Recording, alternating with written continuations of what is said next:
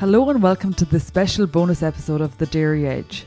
Teagasc are running a weekly Let's Talk Dairy webinar series, which is also being made available as a podcast.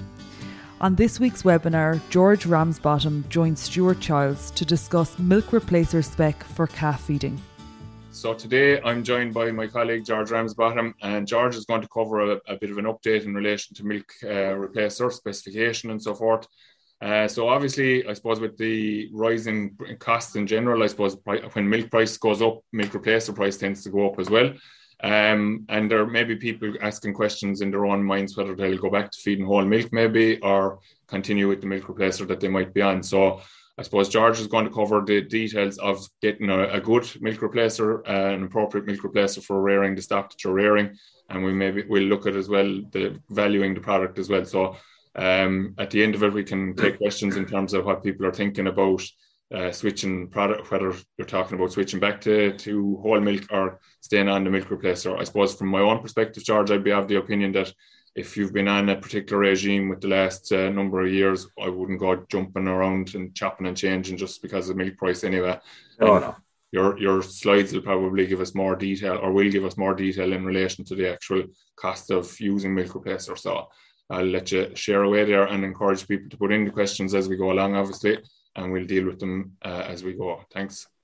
No problem at all, Stuart. Okay, good morning, ladies and gentlemen. I'm just going to talk to you for a few minutes about some of our ideas or the latest kind of guidelines in terms of milk replacers and where we are with all that kind of thing. So, look, there are 4 kind of non-negotiables that have been agreed by the technical working group in Animal Health Ireland, of which I'm not a member, I might add, on calf care, and they relate to a milk replacer for younger calves in particular. The 4 non-negotiables are protein content in a milk replacer or quality milk replacer needs to be between around 23 to 26% are the kind of guideline figures that they use for that. In terms of fat content, the fat's where the energy is coming from, that'll need to be somewhere between 16 and 20% are the kind of the guideline figures for fat content of a quality milk replacer. In terms of ash content, somewhere between 7 and 9% is kind of the figure they talk about. I suppose as close to 7 as you can get it. And in terms of fibre content, less than 0.1%. If we just look back at the fat content, we're not too fussy about where the fat comes from, whether it's coming from an animal-derived source or a plant-derived source. Performance of the calf is equally good on those. In terms of the protein content of 23 to 26%, we're a bit more fussy here. And we really like, particularly for young calves, that those proteins should be from milk-derived source as much as possible. And the reason for that is because you could have a high protein content in your milk replacer, but if the amino acid profile of them isn't right, you need lots of, I think, lysine and methionine are 2 key ones there in the growing calf. If a lot of them are coming from plant-derived sources, they mightn't have that kind of a quality amino acid profile to ensure good growth in your calf. George, that's an important point in terms of price as well, because obviously the vegetable proteins are probably cheaper. Oh yeah, absolutely. And how we know, Stuart, is if there's a high fibre content. If the fibre content in the milk replacer that you're buying is high, so if it's over 0.1%, there's a good chance that some of the protein sources in it are being plant derived. So we were aiming, our recommendation, or the AHI Technical Working Group recommendation, is that fibre content should be very low, less than 0.1%. And if it is, in general, you're getting a high quality milk replacer that's milk protein derived. They're the kind of 4 specs we talk about. Whey or skim, basically, is what you're talking generally about. Whey, skim milk powder, or preferably whey milk powder. One or the other will do that for you. And if you think about the whey powders, they're very expensive per ton at the moment, because you're competing with bodybuilders to buy them. Basically, is what we're saying. Yeah, I think at the moment someone told me they're about 14. Well, I think it's either $14,000 or 14,000 euros relative to the skim milk powders. They're about 4,000. I presume they're traded in dollars, 4,000 a ton. Okay, so look, we're looking for a kind of a quality milk replacer, and that's the kind of spec that's been set for those type of products. Now we'll talk about price in a minute. We'll come back to that. Okay. One a bit earlier at it actually, and I thought it was going to come at. In terms of the cost of milk replacer, how do we calculate? You were referring earlier on there, Stuart, to people maybe going back to whole milk. Because of the price of the powders. So the powders have jumped at least a tenner a ton. And someone told me they've gone up again in the last couple of days. I look around there and we can see powders on the market for €45 a ton. Beg your pardon, €45 a bag. We can see them for between 55 and €60 a bag. Look at the spec. Buy on the spec. If the spec is right and they're relatively good value, you go for them. Just taking a price out, we'll use a ballpark there of €58, which is midway between some of the powders I'm looking at that are available at the moment. Typically, a bag of powder we're talking about is a 20 kilo bag for that kind of money, whether it's 55, 56, 58, whatever the price is. If we assume a mixing rate, which is a kind of a fairly common mixing rate used for twice a day powders of 125 grams per litre, a 20 kilo bag of the powder would make 160 litres of milk replacer solution. And at a cost of €58 for the 160 for the powder for 160 litres of made up, that's the equivalent of 36.25 cents per litre before water heating costs and mixing costs are accounted for. So you're talking a ballpark around somewhere between 35 and up to 40 cents per litre for the powders that you're going to be using to in a milk replacer format before heating and mixing costs. So that's the kind of price they were. They were a good bit less last year, Stuart. It was working out at around a tenner a bag last year, but look at the way things are at the moment. This is the cost we're talking around 36 cents per litre is what we're talking about. So it's up about 20%, I think. There's actually about 20%, exactly. There's a supplement in the journal today now as well, and it actually has a good share of the products now. Not all products are listed in it, and it's going to give you the price per ton for each of those as well, so people will be able to see. Off the top of my head, I think we're talking about around 2,000 a ton last year, and it's up closer to 2,500 a ton for a lot of those, or 2,500 a ton for a lot of those products now.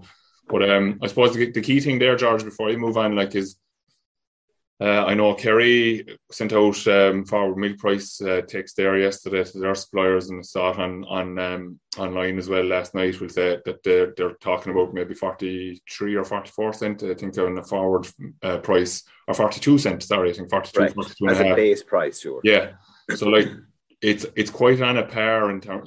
They probably work in tandem, really. So when milk price is good, your milk replacer price is obviously going to increase. If you're going down the dairy product, like if you're using the vegetable proteins, it's probably going to stay a little bit cheaper. But then, as you said, it's not the ideal scenario. Not for young calves. I wouldn't recommend them, sure. It's as simple as that. Yeah, I think what will determine it more than anything else is convenience. What suits the operation that you're on? If the setup is in such that you can feed, that you can make up a milk replacer easily, well, then I'd probably go down the milk replacer route. In terms of performance, it'll be relatively similar. But if your setup is not suited to rearing cows on the replacer, and really you have a system in place that'll feed cow's milk to the calves, well, look, there's no problem feeding that either. Yeah. It's not price is not going to drive it. Yeah, exactly. One over the other. Put it that way. One versus the other, milk replacers will have a slightly lower energy content than whole milk. Typically, the reason for that is because our typical milk replacer will have an oil or fat content, which is where the energy is, of between 16 and 20%. In terms of whole milk, it'll have a fat content of around 25%. And the fat content is what's driving the energy content of the milk.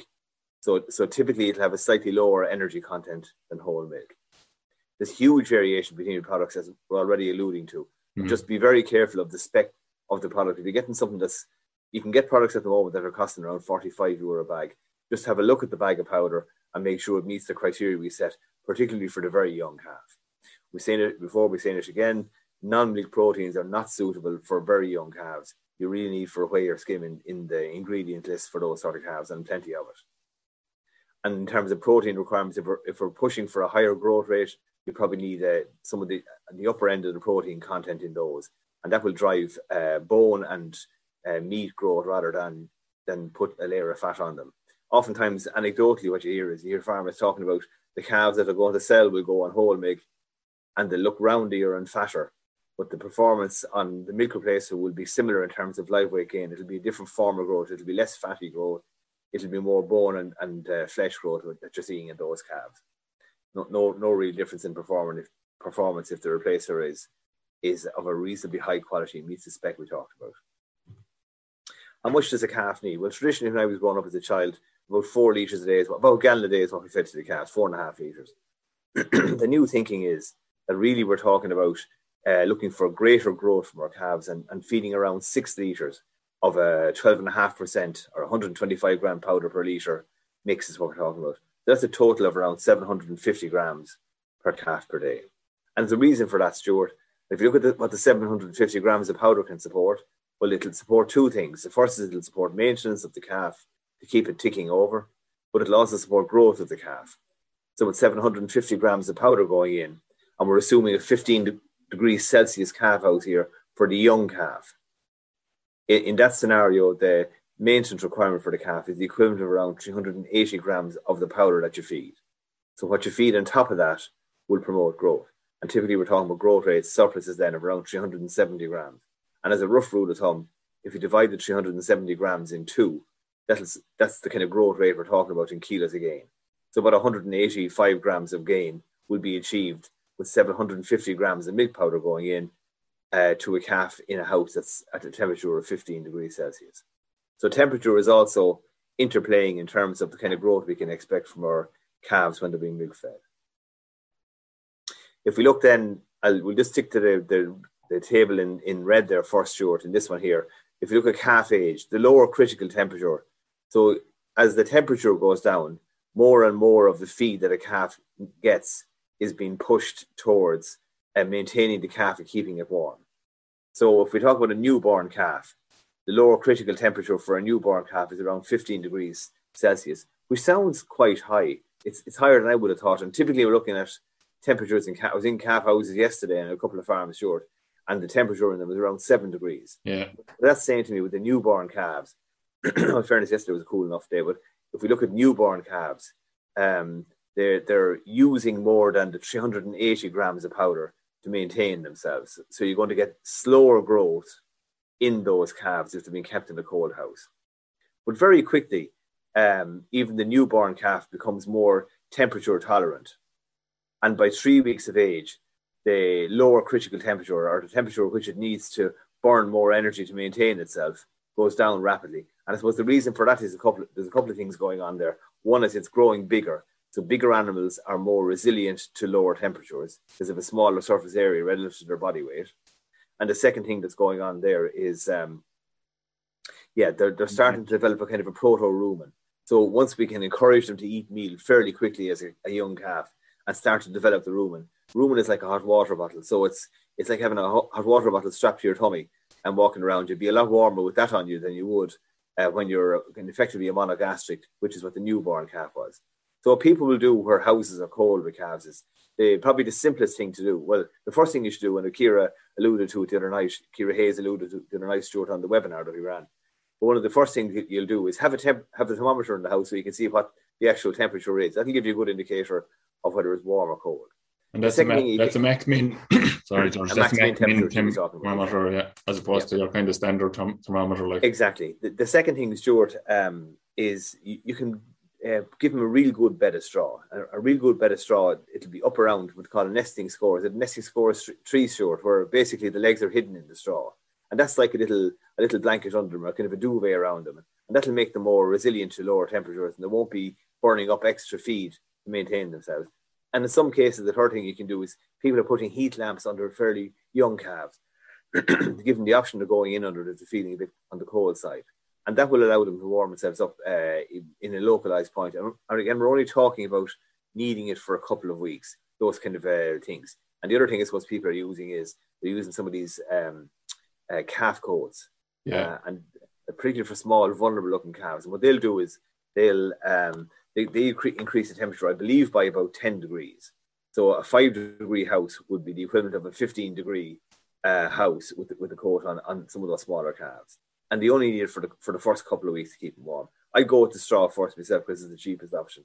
But that's me, and I'd be tight. If you look on the right-hand side then, Stuart. Yeah, the other thing, George, actually is canopy kind of area in the pen. Exactly. I see those going in. Creating a micro-environment inside it. Does.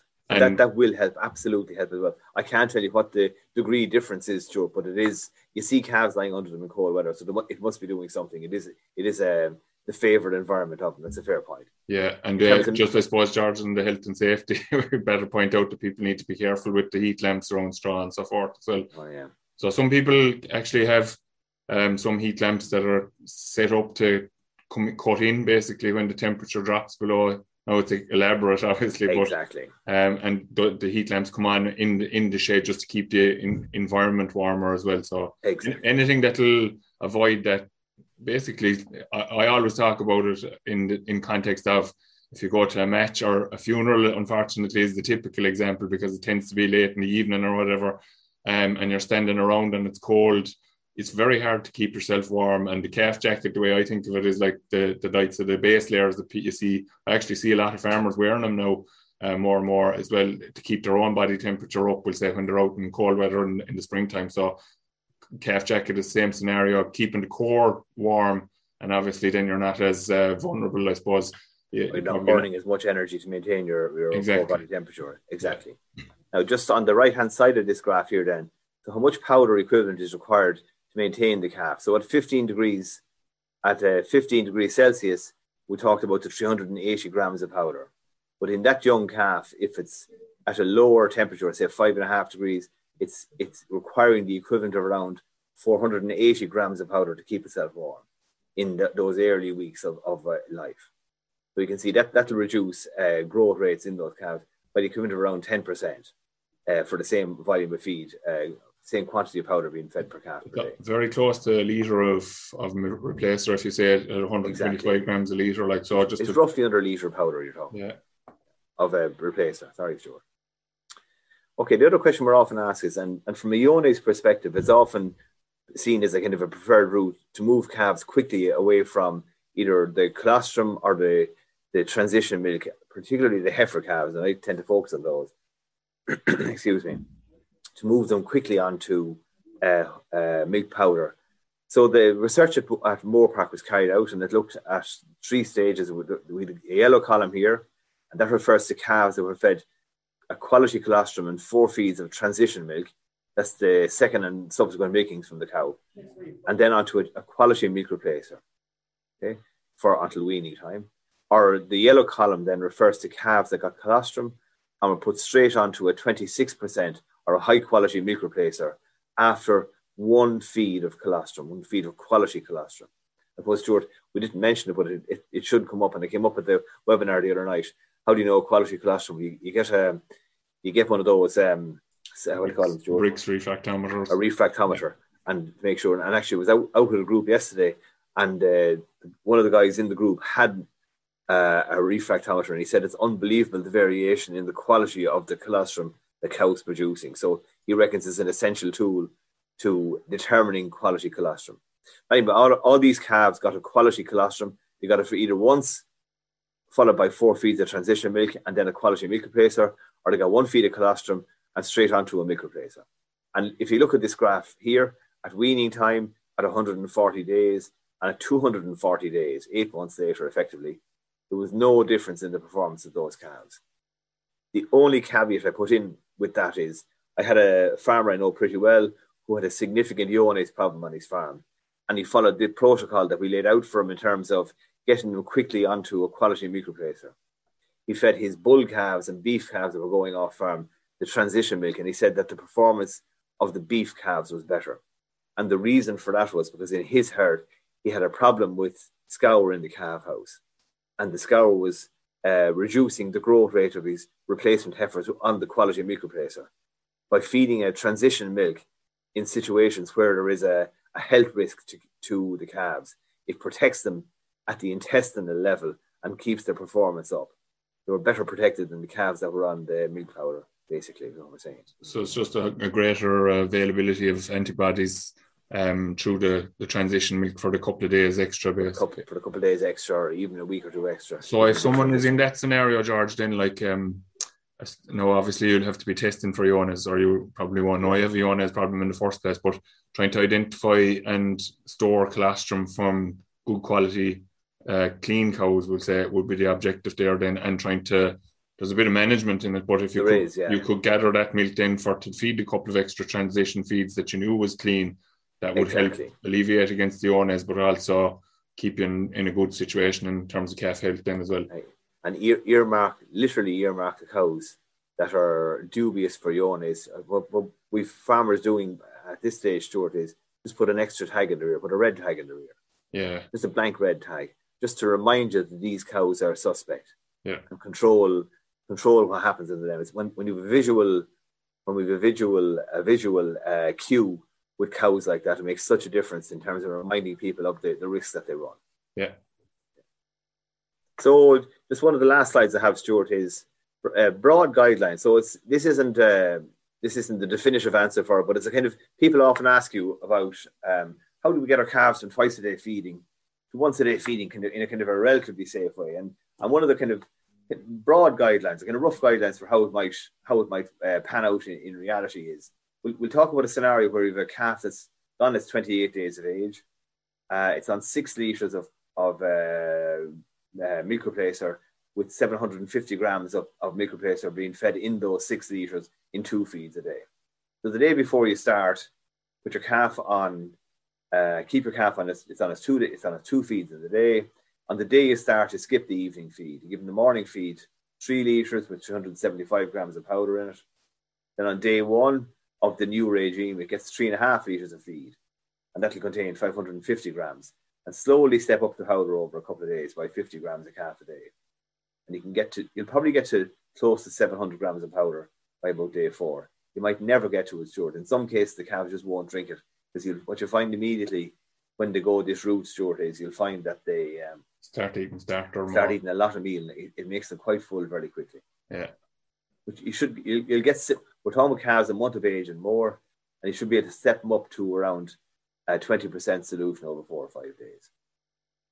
So it's important there, George, I suppose, as well, just if you jump back there one slide again, that people see that you're not trying to get to 700 straight in on day 1, like. Highly risky. Yeah. Highly risky. The reason being, you're changing the consistency of the feed now, or the what they call osmolality, they call it. It's a fancy name for how thick it is. And you don't want to do things that quickly or that rapidly or drastically alter the passage of the liquid through the abomasum. So from the calf care webinar on Tuesday night, that's a key potential trigger for bloating calves.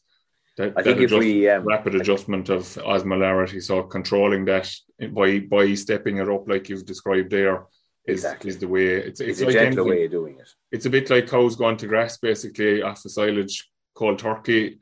Not you could end up with issues with them, whereas when they calve, giving them the 4 days inside, they settle down a small bit, then they can go to grass. Maybe they might still be getting a bit of silage for a few days.